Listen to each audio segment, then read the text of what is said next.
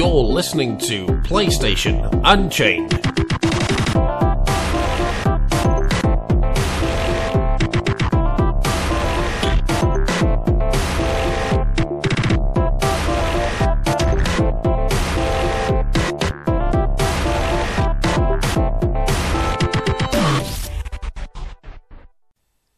What's up, guys? Welcome to episode 66 of PlayStation Unchained. I'm back again in the co-host seat, Michael Harronance. Joining me again is Ben Shillerbeer Hall, my loyal co-host. How's it going, Ben?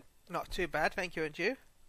I'm good, man. I'm good. Good to be back again on the show because I missed last week, I believe. You took the reins there. Yeah. How have you been? Yeah, not too bad. It's been an interesting week. Cool. Why is that? As we knew, I was sorting out London for the event with Tecmo Koei. Yes. And I finally took the plunge and bought the tickets to go train tickets to go down. All right. Don't you have to go at a stupidly early time? Well, yeah, because the train is not going from where I live to where I need to go. So I'm going to have to get a bus at a ridiculous time o'clock so I can get to a train. So I can get there at a ridiculous time o'clock. Oh, wow. It's that sucks. Yeah, I'm going to have to leave at 5:50 a.m. Holy. Oh, wow. Yeah. Well, I'll get there a bit early, so at least that's one thing. Yeah, that's good. Yeah, because that makes sense. Yeah, definitely. Yeah, that's cool, man. And I'll be there as well. We'll be able to meet each other at last. Woo. And joining myself and Ben is, of course, Neil Bolt, our regular UK podcaster. How's it going, Neil?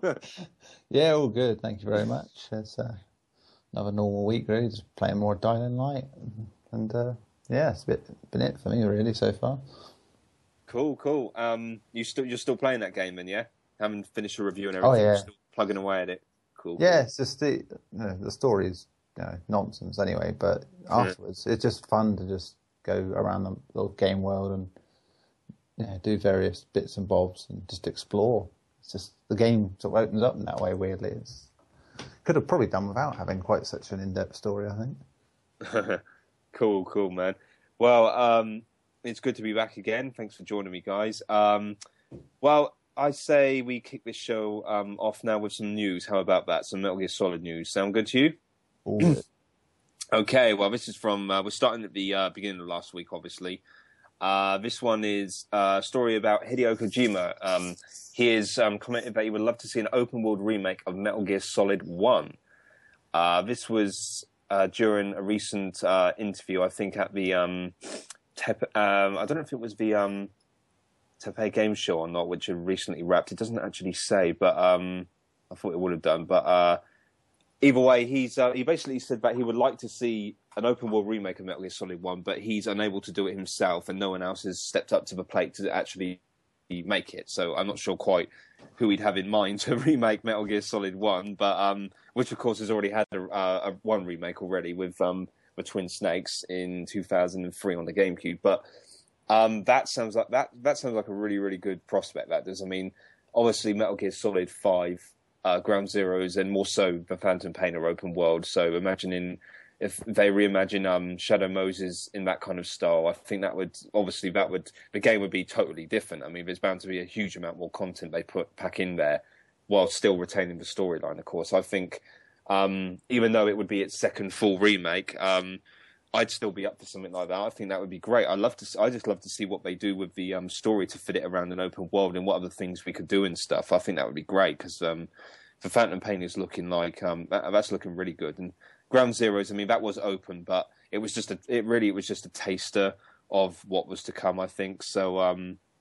Yeah, I'd be up for that. How about you guys? Let's start with Ben. What do you think? What's that? One sec. What? Ring. Yep. What's that? Oh, yeah, I called it. Yeah, I knew this was going to happen as soon as they talked. And I think that I really thought that I could tell the fact that Ground Zeroes really looks like it ties into Metal Gear 1, especially as it, with the Big Boss and that. I called this straight away. I knew that there'd be a remake. I bet you it gets announced like a year after 5 gets released. I mean. You reckon? Yeah, I think we're going to see it really a lot sooner than people think. And I think it's been this Ground Zeroes and Phantom Pain sort of lead up to it as well. All right, just to clarify, he's talking about Metal Gear Solid 1, not Metal Gear 1, which is the one with big... Metal Gear 1. No, this is Metal Gear Solid, as in Shadow Moses, you know. That would be cool anyway. Yeah, but no, I still agree with what you said, though. I think it'd be great if they did a Metal Gear remake, as in the first Metal Gear title. I think that's more justified than a remake of Metal Gear Solid, to be honest, because at least that one's actually got one, but this one hasn't. It's still the original, what is it, MSX, is it on, or NES? Yeah, one of the two. MSX. MSX, well, technically there was the remake, I guess, with the NES. Yeah. Report down. They decided to make the graphics worse, the gameplay worse. So it's like being on PlayStation. Yeah, but nah. But yeah, they made it. They did kind of try it to remake it, but not really. No, well, that'd be great if they did. It would make sense as well. Yeah. And I'd buy it. Led to it. Yeah. Oh, yeah, definitely. Neil, how about you? Oh, well, yeah, it'll happen in time, but I think as long as Kojima's still making games, no one's going to want to take it on because he's got a lot. Yeah, exactly. He's Kojima, and it's like, who's going to do it that way or even top it? You know, and have that drive and that mind to just do these really clever and strange things. You know, for all his flaws, you know, game wise, he does so much great stuff that, you know, still echoes out into many games to this day. I just think, it would take till he's retired before anyone really has a pop at remaking it. It'll be a good day when that happens, though, you know, because will be good to see someone with the shackles taken off have a go at it and do something that looks, you know, gorgeous. Because that little bit in Metal Gear 4 where you go back is, you know, just a lovely throwback to there, and it looks brilliant, didn't it? Yeah. Exactly. It's just snowstorm. Yeah. It would make it so nice to go back there if it looked even better than that, you know. Damn right. Yeah, I agree. That was, I forgot about that in Metal Gear Solid 4. That looked awesome. Even today, it still looks great. That was a really nice looking game. Cool. Well, we're all up for that by the sound of it. Moving on now. This is something entirely different, but pretty big news. Sony Online Entertainment has been acquired, and it's been turned into Daybreak Game Company. This is SOE this week been acquired by Columbus Nova, with a former PlayStation exclusive developer now known as the multi-format studio Daybreak Game Company. As a result, the mover company will now focus on producing video games for PlayStation, PC, and Xbox formats. So it's gone multi-format. This also means that games that were previously only available on PlayStation systems, such as DC Universe Online, may now come to Xbox. Obviously, nothing's been confirmed, but it seems quite likely that's going to happen, or at least in terms of the future, they're going to be bringing it to. There's going to be equal share between Xbox, PC, and PlayStation. This is I didn't really play many games made by this company at all, but obviously they've been around for a long time. I've been writing about these guys for a while as well, and it's kind of like, I think it's a shame in a way because it's part of the PlayStation DNA. It's, you know, it was part of that core PlayStation DNA from mainly from the PS3 area, at least anyway. And they're losing, they're kind of like losing that now. But as I understand, they weren't really making a lot of money, and I suppose their games really weren't. I mean, obviously they had their fans, but they weren't. It's different to, like, perhaps, you know, someone like Guerrilla Games or Naughty Dog kind of going multi-format or something. I don't think it'd have quite the same impact on Sony as perhaps some of its other studios. But I don't know how much the deal was done for. There's been nothing about in terms of numbers, but I'm guessing a lot.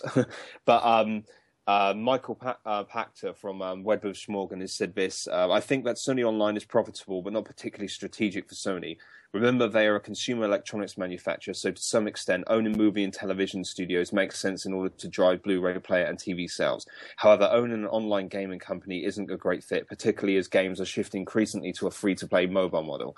I would imagine that they won't shop in SOE so much as they received an unsolicited offer, and I think that they will be fine without contribution from that side of the business. I'm glad Smedley, that's John Smedley, the president, went with the company as he built that business from scratch and deserves a lot of credit. So there we go. I'm probably not the best person to comment on this. Like I said, I didn't really have much, apart from writing about them as part of my job. I didn't really have much in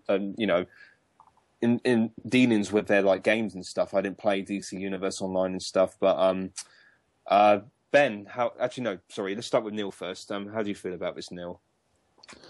Yeah, well, they always felt kind of separate because, mainly they were always set up to be a PC games thing to start with, and then if you're lucky, you got ports. I mean, we're still waiting for PlanetSide 2 to be. Oh yeah, of course, yeah. It's like to be ported out. So yeah, and I think Ben and I, we discussed this not long ago about the fact that they do these models of subscription-based stuff and then change their mind halfway through because sales weren't going so well, become free to play, and then pretty much ruin their games because they had a dual identity that wasn't working out for them.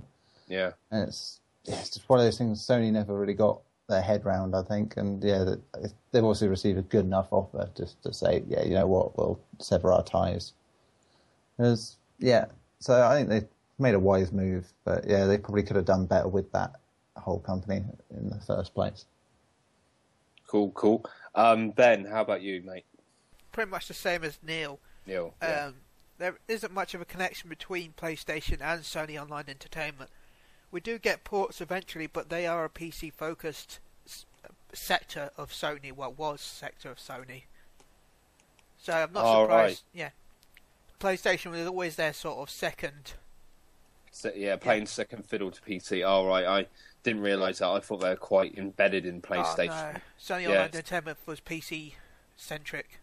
Oh, I see. Right, cool. Then PlayStation was, well, we're finished now. We'll just... PlayStation can have the scraps. You can have this. All right. It started with like EverQuest, which was one of the biggest MMOs on PC. You can still play it today. Oh yeah, EverQuest. Yeah, I've heard of EverQuest. Yeah. I played EverQuest for a bit. EverQuest 2. You got a lot of. It's mostly PC games. Yeah. I take it PlanetSide 2 hasn't been affected by this because it's just had its beta, didn't it, or something? Who knows what's going to happen with that? Hopefully it isn't, because I'm looking forward to that in H1Z1. Yeah, I can imagine. I suppose maybe an export port will happen now since this has happened for PlanetSide 2. Maybe it depends because because PlanetSide 2 is on PC and PS4. Yeah, the servers are shared. If I'm rightly. Okay. Are they, Neil? I'm not sure. I'm not sure. Try to think if they are. Well, I know DC Universe, the servers are shared anyway. Yeah, they're shared. It's possible they were going to do that, yeah. But Microsoft doesn't allow consoles to share.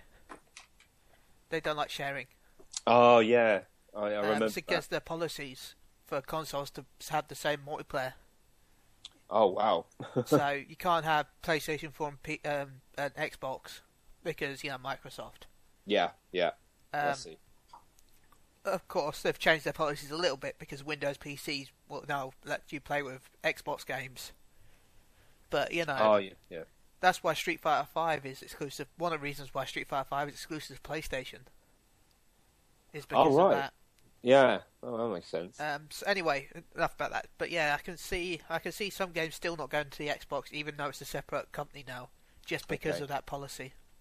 Okay, it's cool. It's cheaper to run one server than it is 3 separate servers. Yeah, that makes sense. Yeah, that's some good insight there, actually, Ben. Cheers for that. I was clearly uneducated in that department. Thanks. that was good.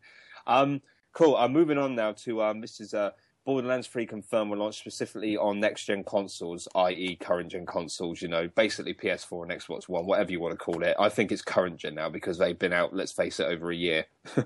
Anyway, this is by Adam Byrne.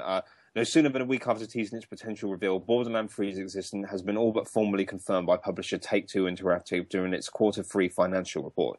Gearbox Software's Randy Pitchford had previously pointed towards a reveal sooner rather than later when he took fan questions at a Q&A session at PAX South. It's no secret that the third iteration is in its infancy, but it looks though a formal announcement is imminent at its stage. Goes on to say, now Adam fueled to the ever-growing fire during an earnings call over at Take-Two Interactive. President Karl Slatoff confirmed that, as many had hoped, the game in the successful series will be developed, I quote, specifically for next-gen consoles, unquote. Of course, meaning that there'll be no PlayStation 3 version, but rather the game will instead harness the power presented by this generation of consoles exclusively.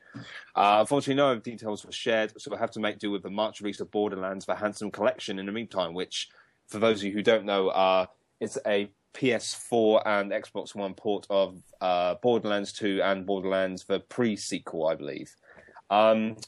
That's all we have so far on Borderlands 3, but it's funny, Borderlands, I never really got to play that much. I played the pre-sequel for about an hour at a 2K event last summer, and I liked it. It seemed like a solid shooting mechanics, some good RPG leveling up kind of elements and stuff. I like the customization you had with the different perks and stuff, but I didn't really get to really delve into it very much, but it sounds good.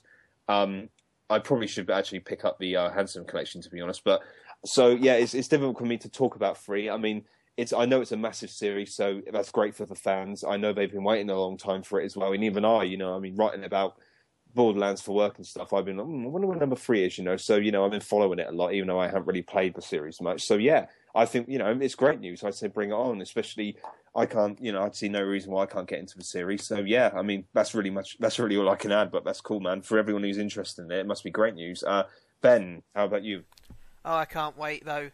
I must admit, with the Handsome Collection, I wish I had the money to buy that collector's edition of Handsome. Oh, the claptrap thing you get, isn't it? It's $400. It was ridiculous.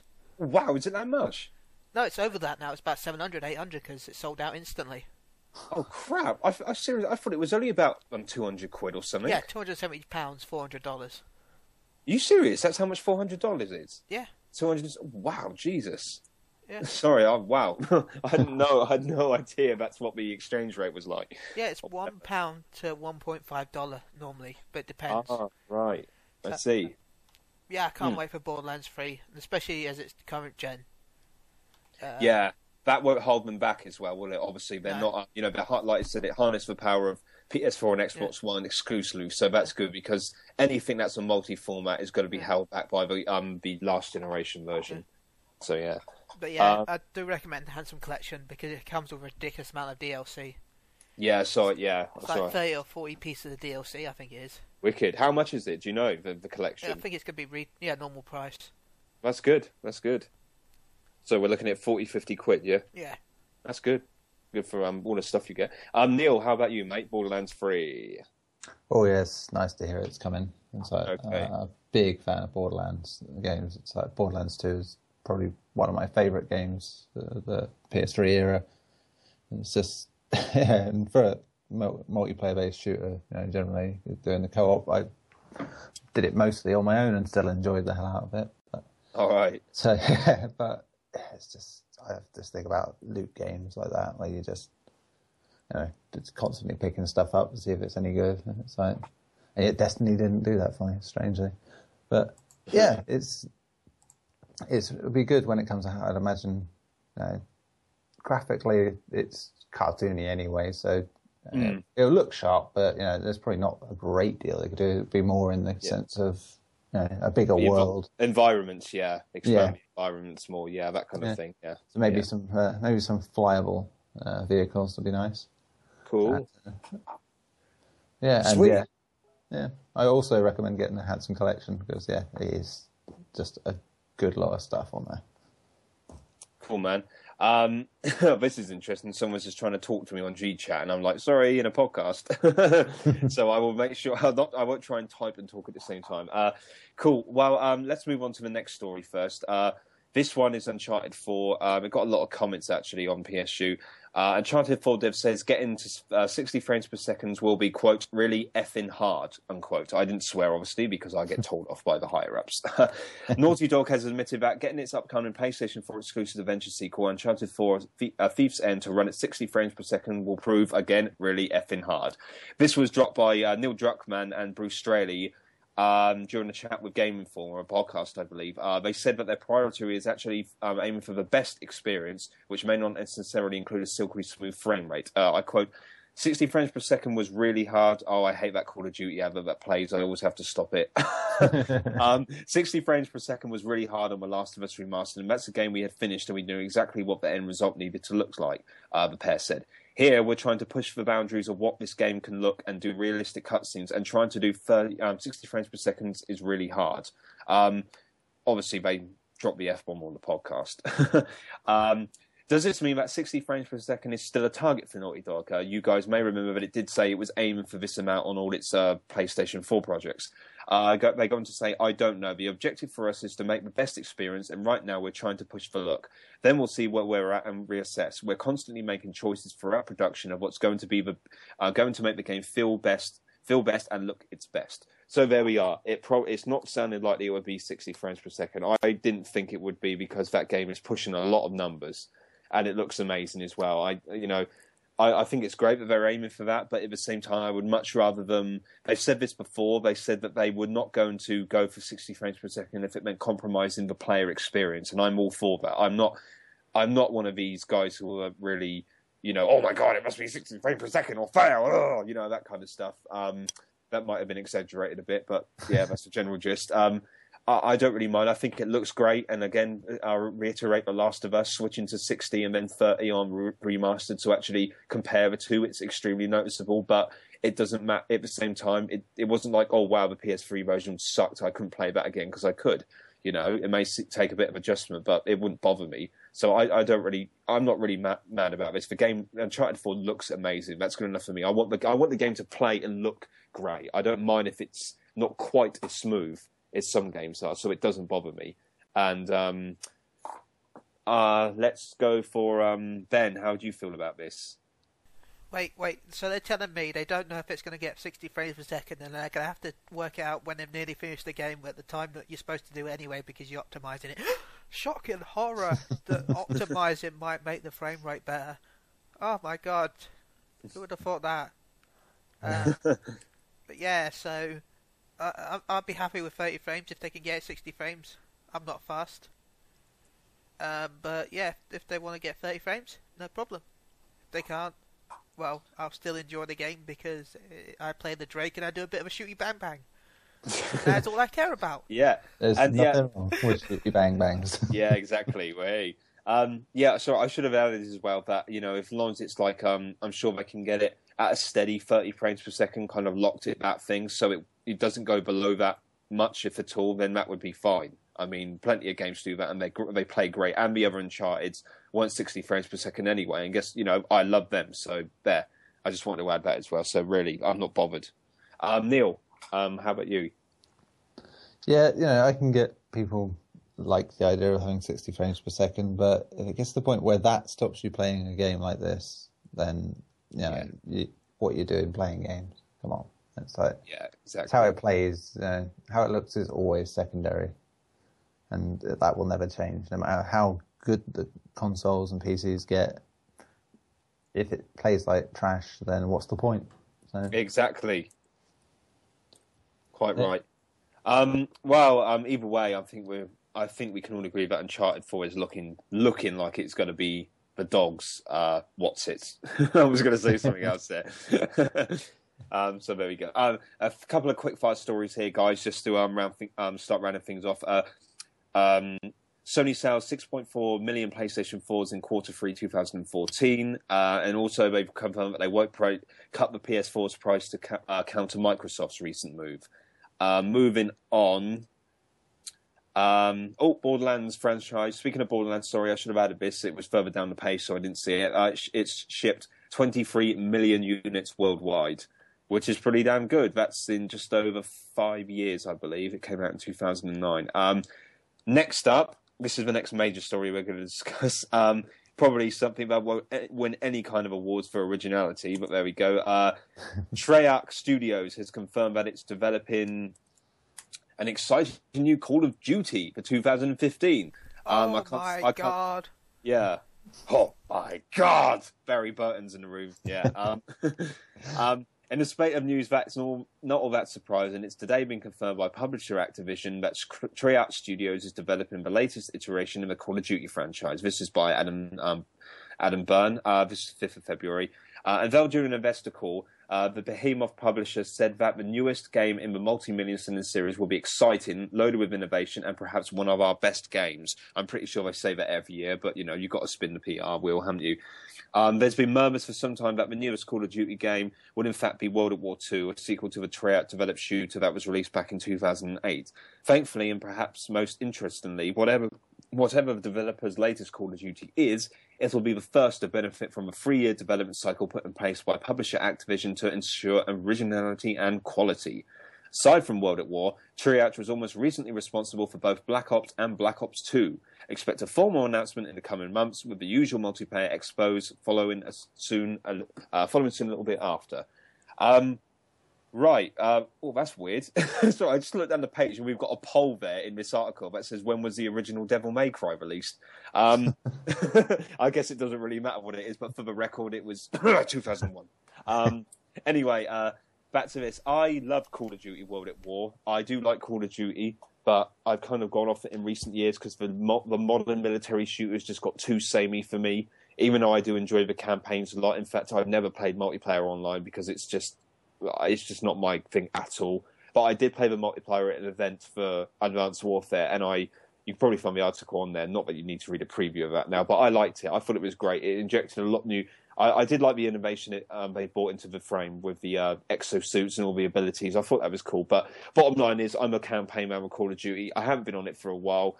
I would like to see. I've always said this. I've always said I would love to see a World War I Call of Duty because I think that would be great. It would be really gritty. It would be pretty tough as well, and I think it would be. I reckon it'd be one of the most realistic games that they could do if they really dug into it and spare all the Hollywood action bullshit. Sorry for the swear, but I just have to say, spare all that Michael Bay stuff and just get down to the grittiness that Call of Duty used to have in the first tour.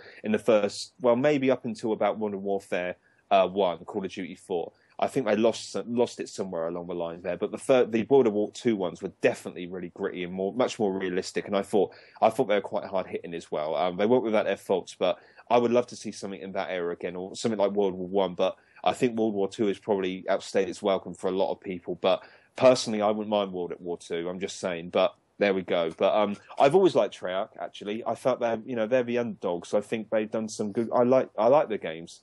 3 was pretty naff in places, but I did like the other ones that they've done. So that's at least where I stand. Neil, how about you?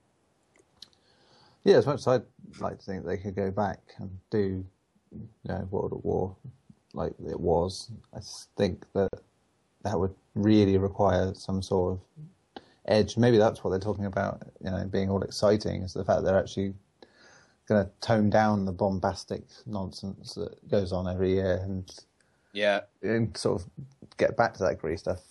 But I don't see it happening. It'd be lovely because World at War, best Call of Duty. You liked it too, yeah? Cool. Yeah, loved it. I love World War II games anyway, and wicked. I still think it's due a comeback, to be honest, because it's been long enough. I suppose, yeah. It's like play stuff like Heroes and Generals on PC. Yeah, it's just like an MMO version of that, basically. It works still. It's not as if Medal of Honor has been in World War II recently, because that's not been doing anything, has it? And the last few games were modern settings anyway, so it's not as if they've been. Yeah, we haven't really seen it for a while. Same with Battlefield. It's the first game did it, and that was it. It's 42, and all those series could do with probably scaling it back to that at some point, but I'd probably bet that Treyarch are going to do that. If not this time, then next time they'll go back. Cool. Thanks for that, man. Ben, how about you? I'm just shocked about the fact there's a new Call of Duty being made. This never happens. That's why you're so quiet. It's like, wow. Good for those Activisions. I hope it sells well, this unknown game. Everyone loves an underdog.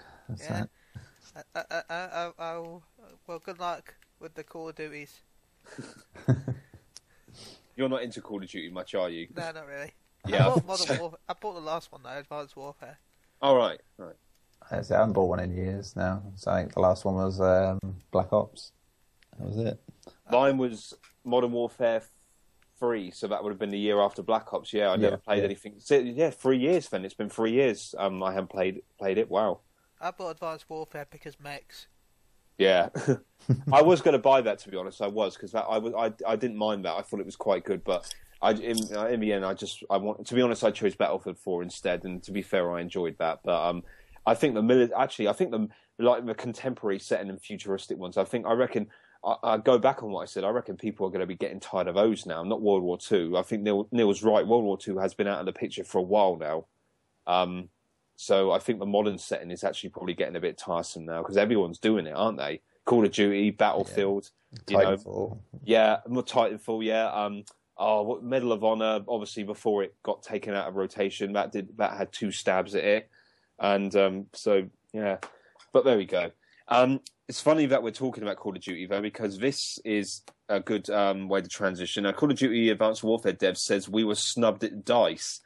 This is in response to the DICE Awards 2015, which were held last week. Sledgehammer co-founder Glenn Schofield has expressed his disappointment over the fact Advanced Warfare failed to nab a single gong at the recent DICE Awards.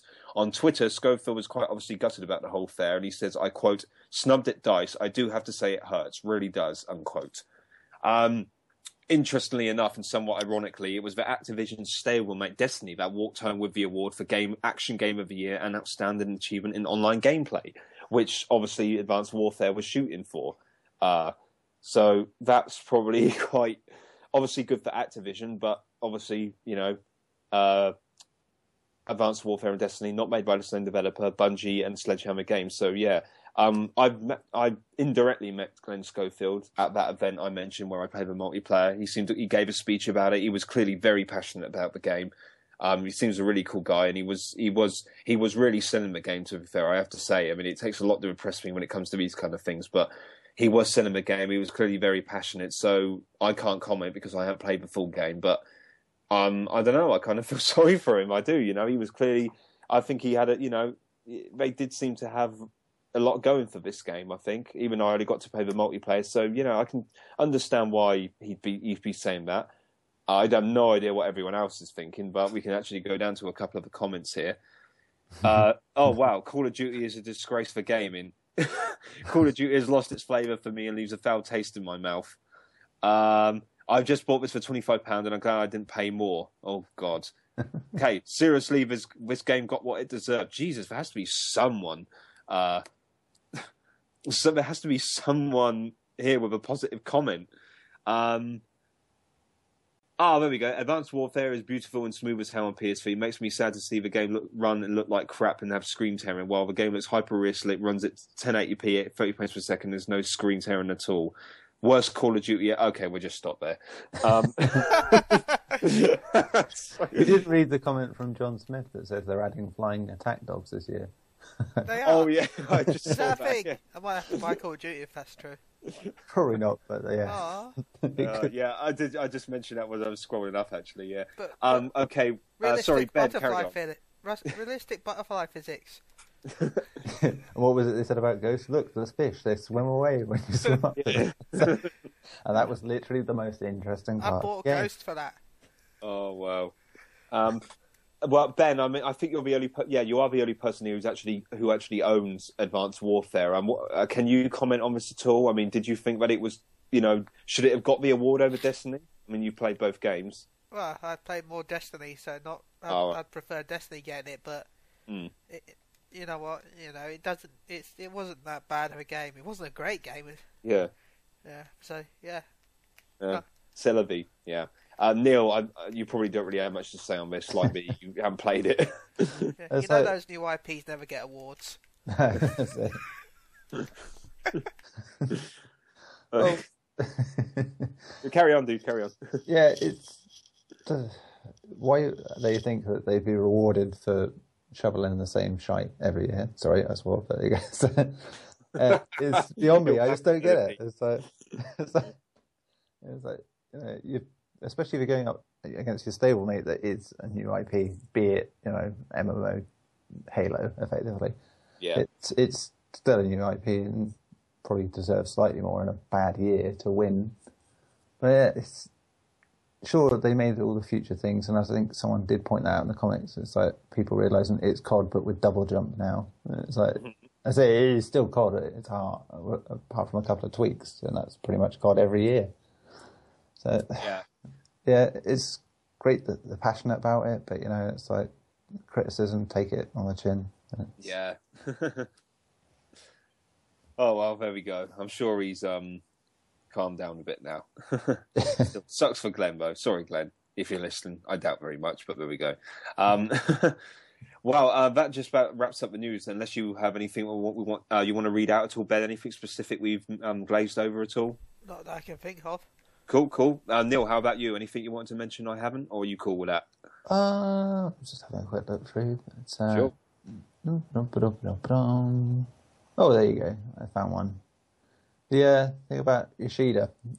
Saying of annualized video games. Yeah, Shuhei Yoshida, isn't a fan of annualized video games. I think the quote was that he hates them.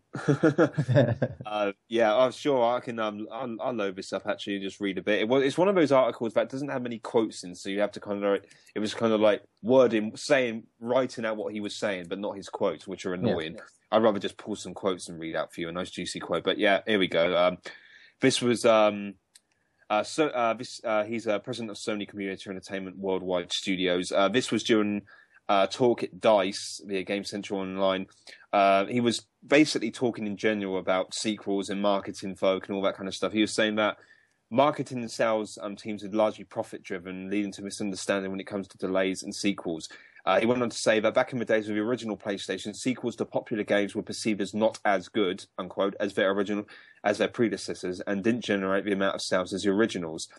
As such, sequels were viewed as somewhat as a risky prospect. However, in time, marketing teams learned how to squeeze considerable profit out of sequels and thus lobbied more for them. This later became a problem when video games started to require more time in development, as you'd expect. And that's definitely skyrocketed over the last decade, development costs and time in the oven. Yoshida-san went on to say that with all due respect to the likes of Ubisoft and Activision, who of course produce two of the biggest annualized franchises out there in Assassin's Creed and Call of Duty respectively, he, quote, hates, unquote, the idea of yearly franchises and could do without them. Breath. Right. So there we go. I'm not a fan of annualized franchises that much, although I do buy Assassin's Creed every single year and buy the most expensive version every year. But that's as far as I go, just with Assassin's Creed, because I just love the games. I love the historical value about them. I love the gameplay. To be fair to Ubisoft, the collector's editions that they do are superb. They are really, really good. There's really good quality stuff in there. The figurines, I'm looking at them now. You get like soundtracks. You get these these awesome collector's boxes. Sometimes they give you diaries and maps and stuff. They're great. Anyway, bottom line is I really do enjoy them, and that's as far as I go. I'm not a fan of annualized franchises, and I'd hate to see other ones go that route, to be honest. I think there would be a dip in quality. I mean, could you imagine a Uncharted every year? I can't. But there we go. Neil, since you brought this up, how about you go first? What do you make of this? I'd like to say they're a necessary evil to a degree for those companies, because they bankroll pretty much everything else they do. It's like Activision, you could argue, have another one that's annualized, which is Skylanders, which pretty much comes out once a year now as well. Between those two, they probably helped fund Destiny's PR budget, so times two.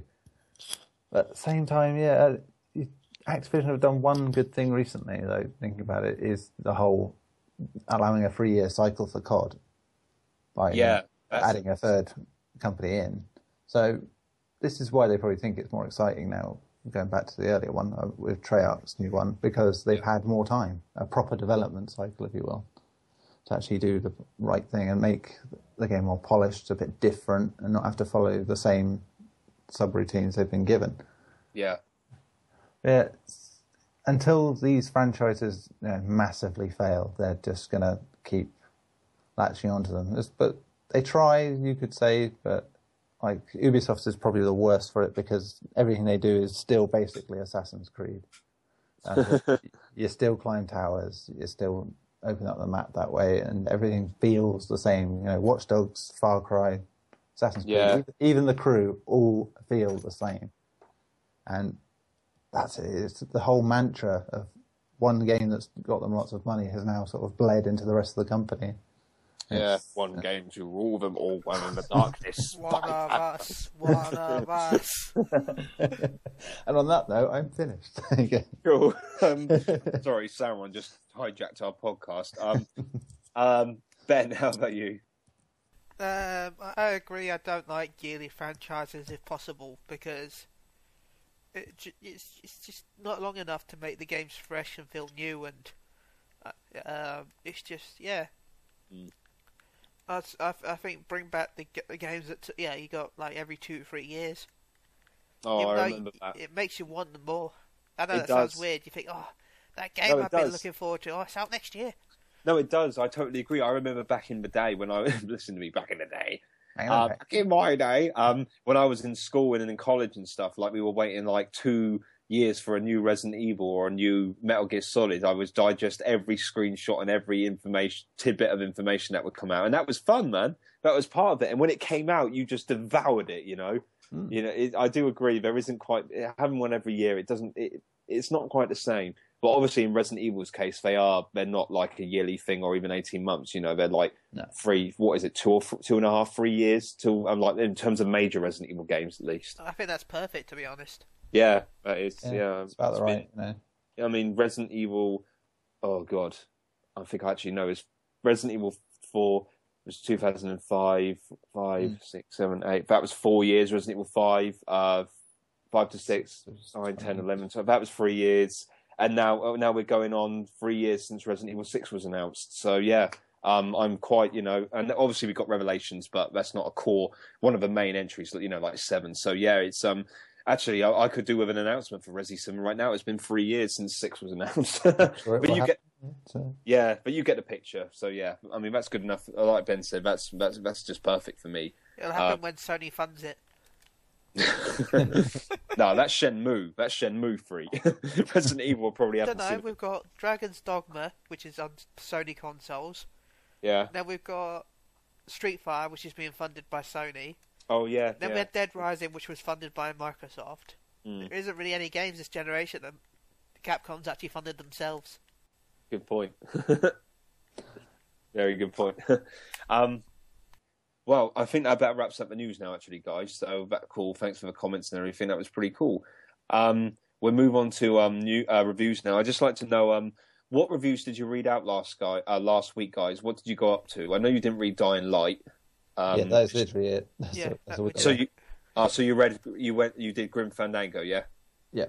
No, we didn't. I don't think we did. No, we didn't. Yeah, we did because we discussed it. Did we? Okay. Oh, okay. So you did Life is Strange as well, yeah? Yeah, we did Life is Strange. Oh, damn. Okay. I wish I hadn't missed last week. Now I could have talked about. You did talk about Resident Evil as well, yeah? Yes. Yeah. Oh, good. Yes. Okay. Of course, you're not going to miss that. Yeah. No, I skipped that. I thought, you know what, Resident Evil. Who wants to listen to that? Yeah. Ben, there's actually one thing. See, this is what I like about podcasts, the impromptu things that happen. I saw you on Resident Evil HD once, I think. Maybe you were just on the title screen. So you actually do own the game, do you? No, my mate was playing it. Ah, damn. Okay. I just wondered, because I saw you... We spent 3 hours trying to work out what the key is. Really? Yeah, we were just running around the mansion confused. How do we open this book we found? Oh, God, I wish you would come to me. And then we found there was a key on the back of the book. Back of the book. We're like, the internet says we need a key. Where is the key? Yeah, you have to always examine items in your inventory. Remember that with classic We examined Resident. pretty much everything. We spent hours examining a shotgun, a pistol, just because it looked pretty. It does. You get too literally then. You're like, oh my god. Okay, we're supposed to do something now. Who were you playing as, Chris or Jill? Chris. Oh, cool, fair play. Props for going for the harder mode. We didn't know which one was which, though. We just picked Chris. Okay. Okay, well, Chris is harder because he's only got 6 item slots, but there we go. That's why we're struggling. Yeah. Okay, well, that just leaves Dying Light, which is by our very own... Oh, Neil Bolt. Not quite sure who that is. Yeah. Never heard of the guy. That guy again. He was all over the place last week. So... Well, Neil, I'm sure we'll pass it over to Neil in a sec so we can chat a bit about this, but Neil gave Dying Light, we'll know in a sec once it gets to the bottom of the page, an 8 out of 10. Final word. Dying Light is a really enjoyable game. The atmosphere is absolutely spot on, and the game world is a joy to traverse with your Parker skills. It has issues with its mission structure and confusion in the direction of its protagonist, but you'll likely be having too much fun to care. Awesome. The plus points are excellent Parker, the sumptuous soundtrack nails the mood, and co-op is a blast. However, negatives include missions vary in quality, boss fights are pointless and frustrating, and it can feel a tad too repetitive once the story is cleared. I haven't played this game, so I can't comment, but it does look awesome. But I think I should pass things to Neil. Neil, do you quickly comment on this, sort of an overall kind of thing? You did like this game, obviously, and you're still playing it. Yeah, another week removed from the review. I'm enjoying it all over again in a way, because as I said, the story itself is just, it's... The more you think about it afterwards as well, you just think it was a load of nonsense. It's just, you could have done without it. It's basically the plot to Far Cry 1, 2, 3, and 4. Oh. Dictator blokey, you fighting against him with the rebels, blah blah blah, but with zombies. And with zombies. Yeah, as great as that sounds, it's a bit overdone. And the zombies are a result of a virus, are they? It's some sort of outbreak? Yes, a rabies-like virus, they put it as. Oh, okay. And the mutations come from some experimentation where they were trying to find a cure. So, But yeah, the way it goes through the game, and initially you just see the shuffling normal ones, and then it sort of upgrades. They integrate the different types as you go on.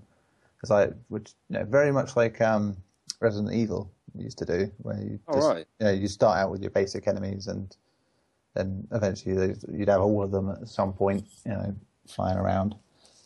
And there's so much to love about the game. The flaws that are there are annoying, and as I said, the story is probably the biggest one because it holds back a lot of the atmosphere. Yeah, because you just don't care about Alex. What's his name? Alex Crane? Yeah, Kyle Crane. Sorry, the lead guy.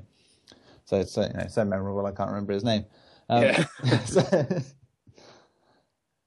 yeah, just the whole looting it and digging about in places, trying to get all your jobs done before the sun goes down, and it feels like a proper zombie experience should.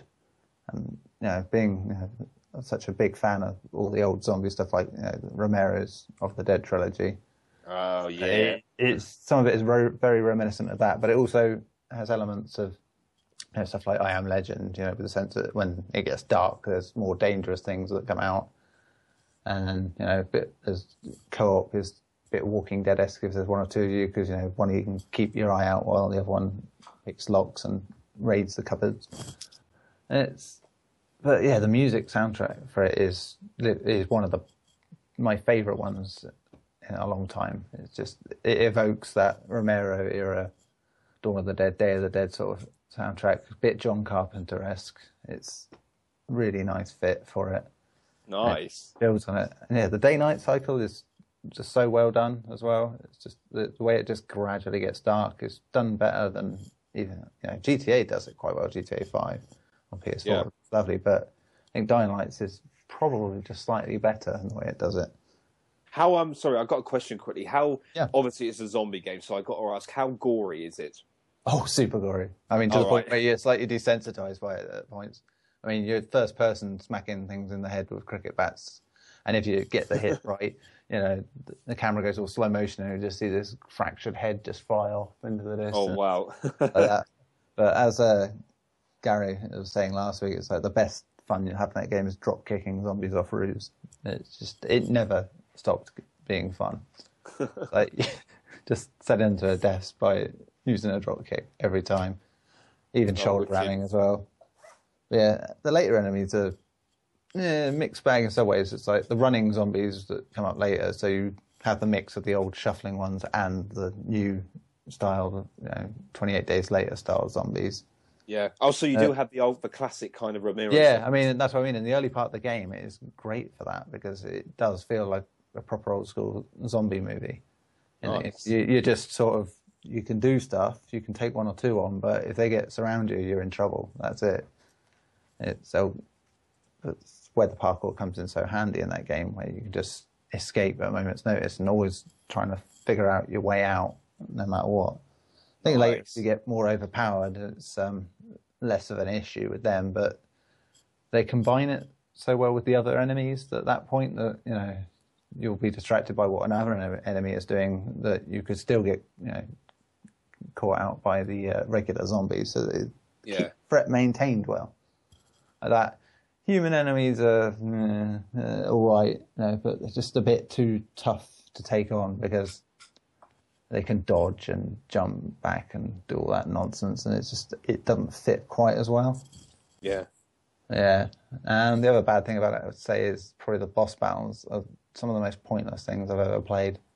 They just strip you of everything you've earned and stick you in a fight, and that's it. Oh, wow. Expect you to survive, and it's just, the second one in particular was very frustrating because it was preceded by a sequence that was very Far Cry-esque in what they did with it. It was a trippier one. And it had some of the most annoying jump sections in the entire game. It was like, I died more in that than I did in the entire game. It wasn't even set in reality. Oh, wow. But yeah, it's a game I wish, you know, one or two tweaks here or there would have been a really great game. But it's come end of the year, it'll be up there for me personally, I think, because I just have such a love of, you know, the zombie medium as it is, and it does so much of it so right. I don't mind a flawed game if it at least nails the feeling and the atmosphere. Yeah. Yeah, I'd say definitely worth a go if you're in any way liking zombie stuff. Oh, hell yeah, definitely. Yeah. Yeah, I've been keeping my eye on it actually. Anyway, you know, writing about it and stuff. It did look pretty cool. I just wasn't sure like how the enemies were, if it was all running stuff and everything. But that sounds cool. But it was you know, they got the classic ones in there and everything. You have more fun, I think, in single player in some ways because it just feels like it's more designed to be a single player game, which is strange coming from the makers of Dead Island, where you think that, you know, it was a 4-player co-op game at heart, and the whole point of it was to go around with your mates smacking things in the head. It's like, you still do that in this if you want, but it just takes a lot of the threat out of the game. It's like there's nothing to really be scared about, you know, or be wary of when, you know, your mate can bail you out. But cool. I say once you finish the main game, you know, if you want to just go and run around and do stuff in co-op, it's probably best then. It's like because you can just have a laugh and just, you know, put your mates in mortal danger just for a laugh. It's always a good fun. We found a nice little spot to get experience easily. Yeah, there's a few little ones. Yeah. We stood on a safe. The save points you can't throw stuff normally. Yeah. Yeah. We found a nice little one where we can stand on it and throw Molotovs, but all the zombies would run into the walls and spike themselves. Yeah, I know what you mean. Yeah, I think that's the first time I survived the night because I just stood outside the camp doing that. Well, actually, there was 4 of us. So there was 4 of us throwing Molotovs. All we could see was like a road of fire. Awesome. Yeah. Oh, nice. But once you get high enough level, most of the zombies become ridiculous. I have a katana that's 1,500 damage. Yeah, you just take them out with one shot. Any weapon above 500 basically takes out the zombies in about a hit. Yeah. You just slice their heads off in one go, and it's satisfying. But as I said, it still comes down to that. If something else distracts you, they can still prove to be a little bit of a threat. Those toad ones are annoying though, the ones that spit. Well, because they just act like snipers. They just sit at the back of the map and just gob at you. I hate the suiciders as well because they'll be wherever you don't want them to be. Yeah, the amount of times I just panicked and just they're there in a room and I'm thinking I've got to shoot but I can't shoot because it'll blow me up. And it's like shoot, bang. Dead. I've been killed so many times not even realising they were suicidal. Oh, look, a zombie smack dead. Yeah, I think actually the second time I saw it outside the cutscene version of that, I ran into a thing to take out a save zone.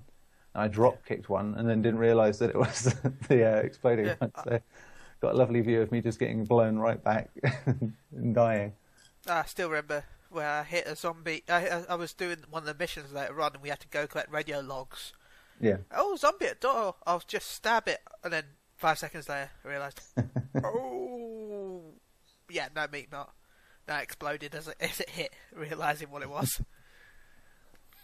So yeah, indoor sections are quite good as well. It's like they had a nice change of pace. Of course, being me, though, I glitched it a few times. Yeah, being you did. So me, I really saw like one or two. I think in about 30 odd hours. We had an interesting spawn glitch at one point where, there's a bit where near the like the sea where there's a load of green crates, like barrels. Mm.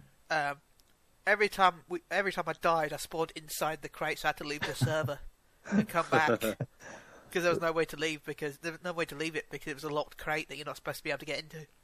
Yeah, it was a later one in a lab where I was crawling in the ducts, and the exploding one was below me, and it just knocked me up into the vent, and I was like sort of halfway in the vent, halfway out the vent, walking stood up, but in the vent. It's just wizard. But yeah, rare. It's very rare. I mean, strangely, there seems to be more things go slightly wrong now since they patched it. Strangely, there you go. Yes, the whole point of patches is to break it more. To break it more, yeah, in new and exciting ways. You liked your game broken? Well, now it's twice as broken. For a Techland game, it is not that broken. That's the funniest part. Really? Yeah, but I'm not looking forward to Dead Island now. And I remember the fact that it's being made by people who made Riptide, though. Yeah, that's gonna be so broken. I forgot all about that. I think I'm down to review that, so that'll be fun. Good for you. Have fun. Good for you. Coming off Escape Dead Island, this was actually nice to actually play something zombie-based that wasn't utter shite. But Hey, Escape Dead Island is a great... I couldn't finish that sentence. Oh, dear. Well, since we're talking... coming off of Dying Light there, thanks for that anyway. That's the early review, so it made sense we kind of expand that. We're just sort of siege into what games we've been playing now. So, Ben, do you want to start on this one? Well, this is a very interesting question with me, actually. I talked about this on RDGA, well, 4GO, should we say, but I'm still going to bring it up here just because it's an interesting topic. All right. I've been playing Transistor, but I haven't been playing Transistor at the same time. I've been playing right. Basically, I downloaded my Plus games for this month: Rogue Legacy, Transistor, and that game that I always seem to forget about, Apotheon. That one. Anyway, I started playing. I thought, why the hell has Rogue Legacy got a Transistor icon? For some reason, on my PS4, it shows Transistor as the picture. Yeah. When you load Rogue Legacy. Right. Okay, sure, why not? Sure, that can be a thing. So anyway, I start playing my Rogue Legacy, and my friend says, "Oh, what do you think of Transistor?" I'm like, "I'm playing Rogue Legacy, mate." Legacy. No, it's on Transistor. Look, he sent me a picture. Look, he says I'm playing Transistor. I said, no. Send him back a picture of Rogue Legacy. Okay, sure, why not? And then later on, he said, you got some trophies. I'm like, really? Sync my trophies, and I've got trophies for Transistor for playing Rogue Legacy. I've beaten the final boss in the game of Transistor, and I still haven't loaded the game up. Yeah, I haven't beaten the first boss yet, though. But I've just beaten the last boss. All right, fair enough. So yeah, for some reason, my PS4 thinks Rogue Legacy is now Transistor, and it's giving me the trophies for a completely different game that I've never played before. So my goal is to platinum Transistor without playing Transistor. Oh god, that's crazy. Because my theory is every time I unlock a trophy in Rogue Legacy, it's unlocking them at the same spot in the trophy list on Transistor instead. Because it's not giving me the Rogue Legacy trophies. I don't know how that works or why it works like that, but that's what it's doing. Yeah, definitely. So yeah. I'm gonna aim to platinum Transistor without ever playing it. How are you finding Rogue Legacy anyway? I'm liking it. I do recommend giving it a download. It's a fun little game. Yeah, get ready to die a lot though. Yeah, it's like Spelunky in that sense. Yeah, but every time you die, you come back as a new generation of your family. Yeah, all the little traits. My favourite trait has got to be vertigo, where the whole screen's flipped side down. What about irritable bowel syndrome? I haven't worked out what that actually does. It does little toot noises when he jumps. Oh my god, that's amazing. because I play without sound normally. So Oh, right, yeah. Yeah, I didn't know it's still cool. That's amazing. I want that more now. You can also have a gay character, which is a bit weird. Still don't know what that does. Yeah, it's just like, well, what impact does that have? Yeah. You can also play that with one that's afraid of chickens. Yeah, again, and I haven't seen any chickens. That's actually a trophy. Yeah. You know, chicken legs. Yeah. You know your health. Oh, okay. Yeah, that makes sense. Yeah. When you get a health item up here, it attacks you instead because it's a chicken. Then you get your health back if you kill it. Awesome. Yeah, he's afraid of his own food. It's hilarious. But yeah, I do recommend giving Rogue Legacy, and of course you might get Platinum Trophy for Transistor if you play it. You won't get any Rogue Legacy trophies though, you're not allowed that. No. Just Transistor. Fair enough. Yeah, so Final Fantasy, obviously, yeah, right? Final Fantasy. And yeah, that's pretty much it. Final Fantasy and Trans Legacy. Trans Legacy, cool. Cool, man. Neil, how about you? I guess we pretty much covered that.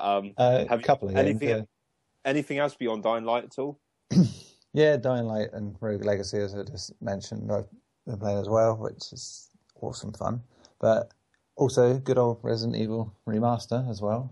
Oh, you've been on that? Oh, sweet. Yes. How are you doing on that? I've just got the second key and replaced the shotgun. Oh, right. Yeah. Oh, you played Chris or Jill? Jill. Yeah, Jill first time around. It's like, just wanted to get back into it properly again. But yeah, it's like I never went away. In a way, it's just lovely to play it again after all this time. Awesome. It's like the controls are fine for me, I find. It's yeah, same here.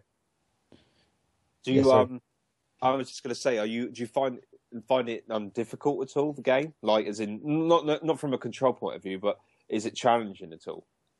Puzzle wise, just remembering the wonderful logic they have for some of the stuff. It's like, oh, hang on, yeah, it's like that. But then sort of twigs in your head and you go, oh, I remember if I do this, that happens and that happens there. But it's just remembering where all the rooms are where you find these things. Yeah, exactly. But yeah, the more you play it, the more you get used to it. And I think it's always been the popularity of the early Resis is that you could go through them again and again and again, just trying to do it better and quicker. Yeah. And yeah, it's just, but I'm still wanting to get to the point with the old Neptune Shark, which is one of my favourite bits of the remake. But yeah, just had a couple of crimson heads pop on me so far, and still as unpleasant as I remember. So. Oh, gotta love the crimson heads. They always report, just as I forget, that I haven't done every single corpse with the old lighter fuel. And then I'll go back to an area I haven't been for ages, and then like one will just pop up out of nowhere. It's just still makes me jump now and again. Yeah, me too. Yeah, when you forget about them and they go, ugh, it's like yeah, they're pretty fast as well. Yeah, they are. It's ridiculous how fast they are. So like, trying to get used to doing the old tank controls again was interesting at first, because especially coming out Dying Light as well, where you're running about like a monkey, just swinging and jumping off everything. It's to come to a game where you're basically in treacle most of the time. It was a bit jarring, but yeah, once you get back into it, it's fine, and yeah, it's satisfying as ever. Doing the old item management is always. Yeah, it's usual pain in the ass, but a lovely one to have. So yeah, I'll be looking forward to sort of playing bit by bit again through the next few weeks. Sounds good. And plus Barry Burton as well. Oh yeah, good old Barry, but not the best Barry, because there's no super cheesy lines in that one of the same ilk. No, not quite the same quality. Trying to think if I've played anything other than that. I played a bit of that. What was the other Vita game that came for Plus this week? Kicking something. I want to say Kicking Phoenix, but hang on, I'll have a quick look. All right. That's it, Kicking Fennec, yeah. It's like a little platformer, but it's like a co-op thing. The little boy who's got basically seems to be like a sniper rifle that you can use the ricochet of to bounce you off of walls and floors, so that's how you jump. You can't jump otherwise unless you do that. Oh, all right. It's basically like you got to sort of chain your jumps together to get higher up and get to certain areas, collect all the stars on a level. Interesting little idea. I've not got too far in it. I think about 4 or 5 levels in. Yeah, for what it is, it's not bad.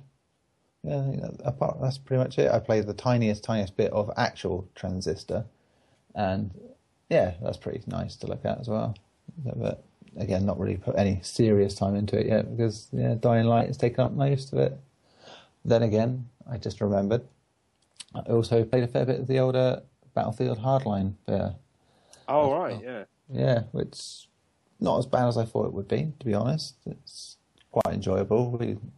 My mates had a great time doing our old Battlefield trick of getting in the helicopter and just parading around the map, picking off everything. It was like good old times. It impressed me enough to want to play it, so I look forward to it. Yeah. But that's it, I think, for me. Cool. Sounds good. Well, I was sort of joling a few games. I've been on Destiny a bit because I usually do the Nightfall and the weekly strikes with Stephen and Alex Locher. Ben used to hop in as well, but obviously, Ben, you've been on Final Fantasy lately. Yeah. But yeah, I've been on that. Not so much. Not really much anything else to do with Destiny. Just doing that for now because until I can do the raids, I can't get any better armor. So I'm totally not about to do the raid. That's for certain. That's pretty much where I am at the moment on Destiny. I started at War Thunder again, trying to do some tanks in War Thunder because I've got something to write up for Gaijin on that. It's obviously it's very, very different, obviously, to flying planes. It's good fun though. Still, it's kind of slow and plodding, but it's I like the change in gameplay dynamic. It's good. I didn't actually manage to kill anyone. I got killed, but I didn't actually manage to shoot anyone in my first game, so that wasn't very useful. But I bought a couple of new tanks, so hopefully they'll serve me well. And once I just figure out how to, it's just aiming at the enemies, like where you have to hit them in a certain area and stuff. So I need to remind myself how to do that because I haven't played it for a while. But yeah, that's cool. I've also been on, as you guys know, when we started this podcast, I was on Resident Evil Director's Cut on my Vita, just playing through as Chris. On arranged mode. I also did a bit of GTA Vice City Stories because I love that game, the 80s soundtrack and everything, brilliant. So I'm slowly getting through that, finishing that off. Also of course Resident Evil HD. I'm playing through Jill on hard mode. I've played Chris and Jill on normal. I played Chris on hard, and now I'm finishing off with Jill on hard mode. I'm just in the I can't remember where I got to now. I think I'm just in the labs actually. So I'm going to work my way through that. That won't take me long to finish off. Another probably about 20-25 minutes, and then I'll be finished with that for now. Then I'll probably go back to some more classic Resi. But just looking back, nope, that's it for now. I did mean to start Assassin's Creed Unity again. Not start it again, go back on it and try and finish the damn thing. But I haven't got around to it yet. But I will do that. I've still got Watch Dogs brand new that someone got me for Christmas, so I haven't even touched that yet. So yeah, I've got a few games to play.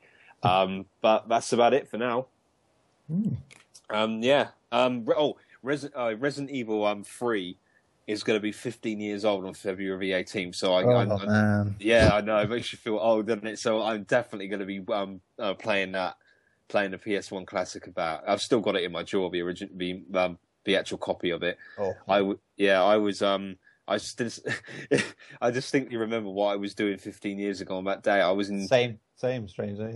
Oh wow, yeah. I'll go first. I was still in school doing my GCSEs. I was just before my 16th birthday, and our drama class was going around to a school to do a feature on bullying. And I was for good conscience saying to tell the teacher instead of beating at trying to fight the bully. And another guy was playing the bad conscience. And so we did that. And then I remember going home the long way for some reason to this old abandoned house.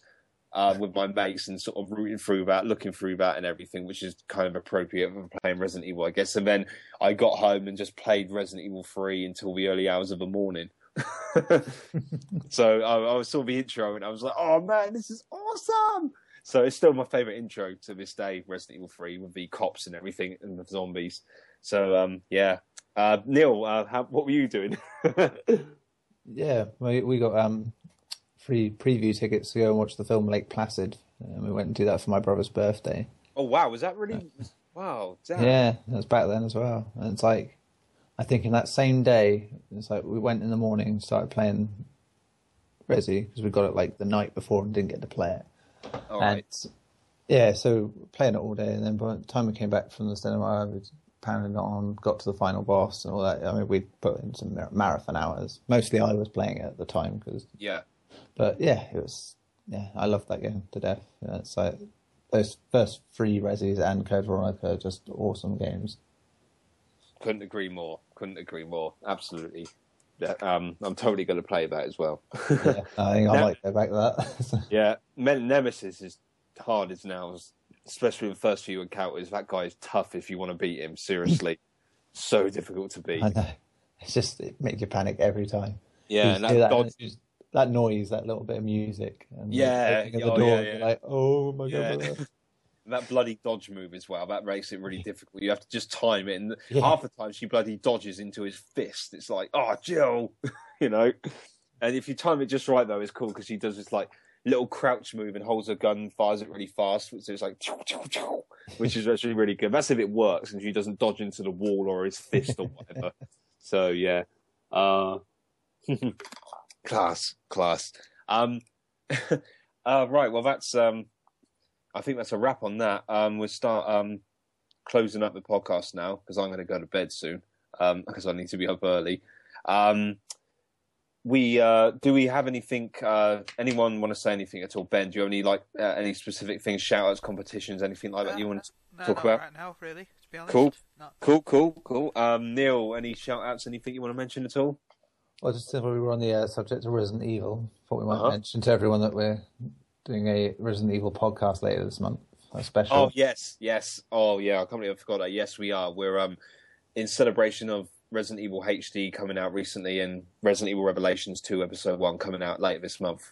Yes, we are indeed going to be talking all things Resi. I don't know who's going to be on that, but I will fight tooth and nail to get on there, that's for sure. Oh, we want you on there, believe me. Yeah, I presume you will be as well, Neil. Yes. Ben, I don't know if you'll be missing that because it's Resident Evil. Yeah, I'll give that one a miss. Okay, I could be my special host then. I'll host. I'll say now, I'm going to host it. So so it'll be me and Neil, and there's bound to be someone else who likes Resident Evil. Gary. And Gary does. We may have Adam make his debut as well. Adam, yes, of course, Adam Byrne, yeah, because he's a massive Resi fan, yeah, and he hasn't been on the podcast yet. So look out for that, guys. I'm not sure when it is. I think it'll be in the next week or two, but before February wraps. So that's only like what date are we now? We're on the 8th. Oh, we got a bit longer than I thought. Sorry, yeah. So a couple of weeks, yeah. Right, well, I think that's a wrap now, folks. Just before we go, guys, don't forget to like us on Facebook and follow us on Twitter, and also try, if you don't mind, that is, we really appreciate if you subscribe to us on iTunes so you can get the podcast delivered to all your things, as Glenn used to say. We will be back again roughly the same time next week. Who's going to be back on the show next week? Ben, are you hosting or me? I don't know yet. We'll see. All right. Well, we'll be here either way then. We'll be here. Yeah. I was wanting to give some shout. Oh yeah, because I wasn't here last week. I wanted to give a shout out to my mate Richard Walker, who's a fellow games journalist. I met him again for the first time since March 2014, a few weeks back at the Resident Evil Revelations 2 event. He's a really cool guy. So I want to also shout out to the Digital Spy games writer. I feel terrible because I can't remember his name because I only met him like briefly, but he's a really cool guy as well. And the Capcom PR team were great as well. Incidentally, if you haven't read my preview on Revelations 2, you should do so now, guys, because I was impressed by it. It's quite kind of have that creepy Resident Evil atmosphere, kind of more of a emphasis on saving ammo and getting headshots, which was cool. And the raid mode was really good as well. So do a quick search of that, and you'll be able to find it. Apart from that, I think we're about to wrap up now. Thank you to Ben and Neil for joining me again. It's good to be back. I expect I'll be back next week because I don't really want to try and miss too many podcasts. Although mainly it's because I'm trying to have a bit more of a social life. That's the only reason I'm out sometimes. What's a social life? Yeah, yeah. So yeah, thanks guys. Thanks to all our listeners. Thanks to you guys. Thanks to the rest of the crew at PSU Towers. It'd be cool to hear again from our old superfan Fonz. If you're still listening, Fonz, send us an email sometime. I see you on PSN sometimes, so give us a nudge sometime. Also, the guys who have been adding me from the who have been listening to the podcast and who have added me on PSN. Hi guys, thanks for adding me. It's really cool. Which reminds me, if you want to add me, then go ahead. You can add me at Billy_Cohen84, capital B and a capital C. That's Billy_Cohen84. Ben, how can people add you to PSN? You can add me as Chili. You can add me on Twitter as Chili_UK. You can send me an email at ben.shabirhall@psu.com. You can contact me on NeoGaf and PSU as Chili. All the different ways you can contact me and stalk me. Yes, do stalk Ben, please. Neil, how can people contact you? You can get me on PSN and Son of Venom, all lowercase. You can get me on Twitter at Nezko, that's NEZZKO. And my PSU address is, and I have to always check, even though I know it, at neil.bolt@psu.com. Wicked. Needless to say, you can contact me as well if you wish via email at mike.harrodance@psu.com. Okay, chaps, that's a wrap. That's been episode 66 of PlayStation Unchained. We will be back next week where we'll be talking about all the latest PlayStation gossip, reviews, and a bit of friendly banter and some crazy talk from Ben, because you know he likes doing that. And probably some more Barry Burton quotes from me as well. Thank you for joining me, guys. We'll see you again next week. Thanks for listening, and thanks for listening as always. Neil, thanks for joining me. Ben, always a pleasure. What's left to say is it's good night from me. And it's good night from him. Later, guys. Bye.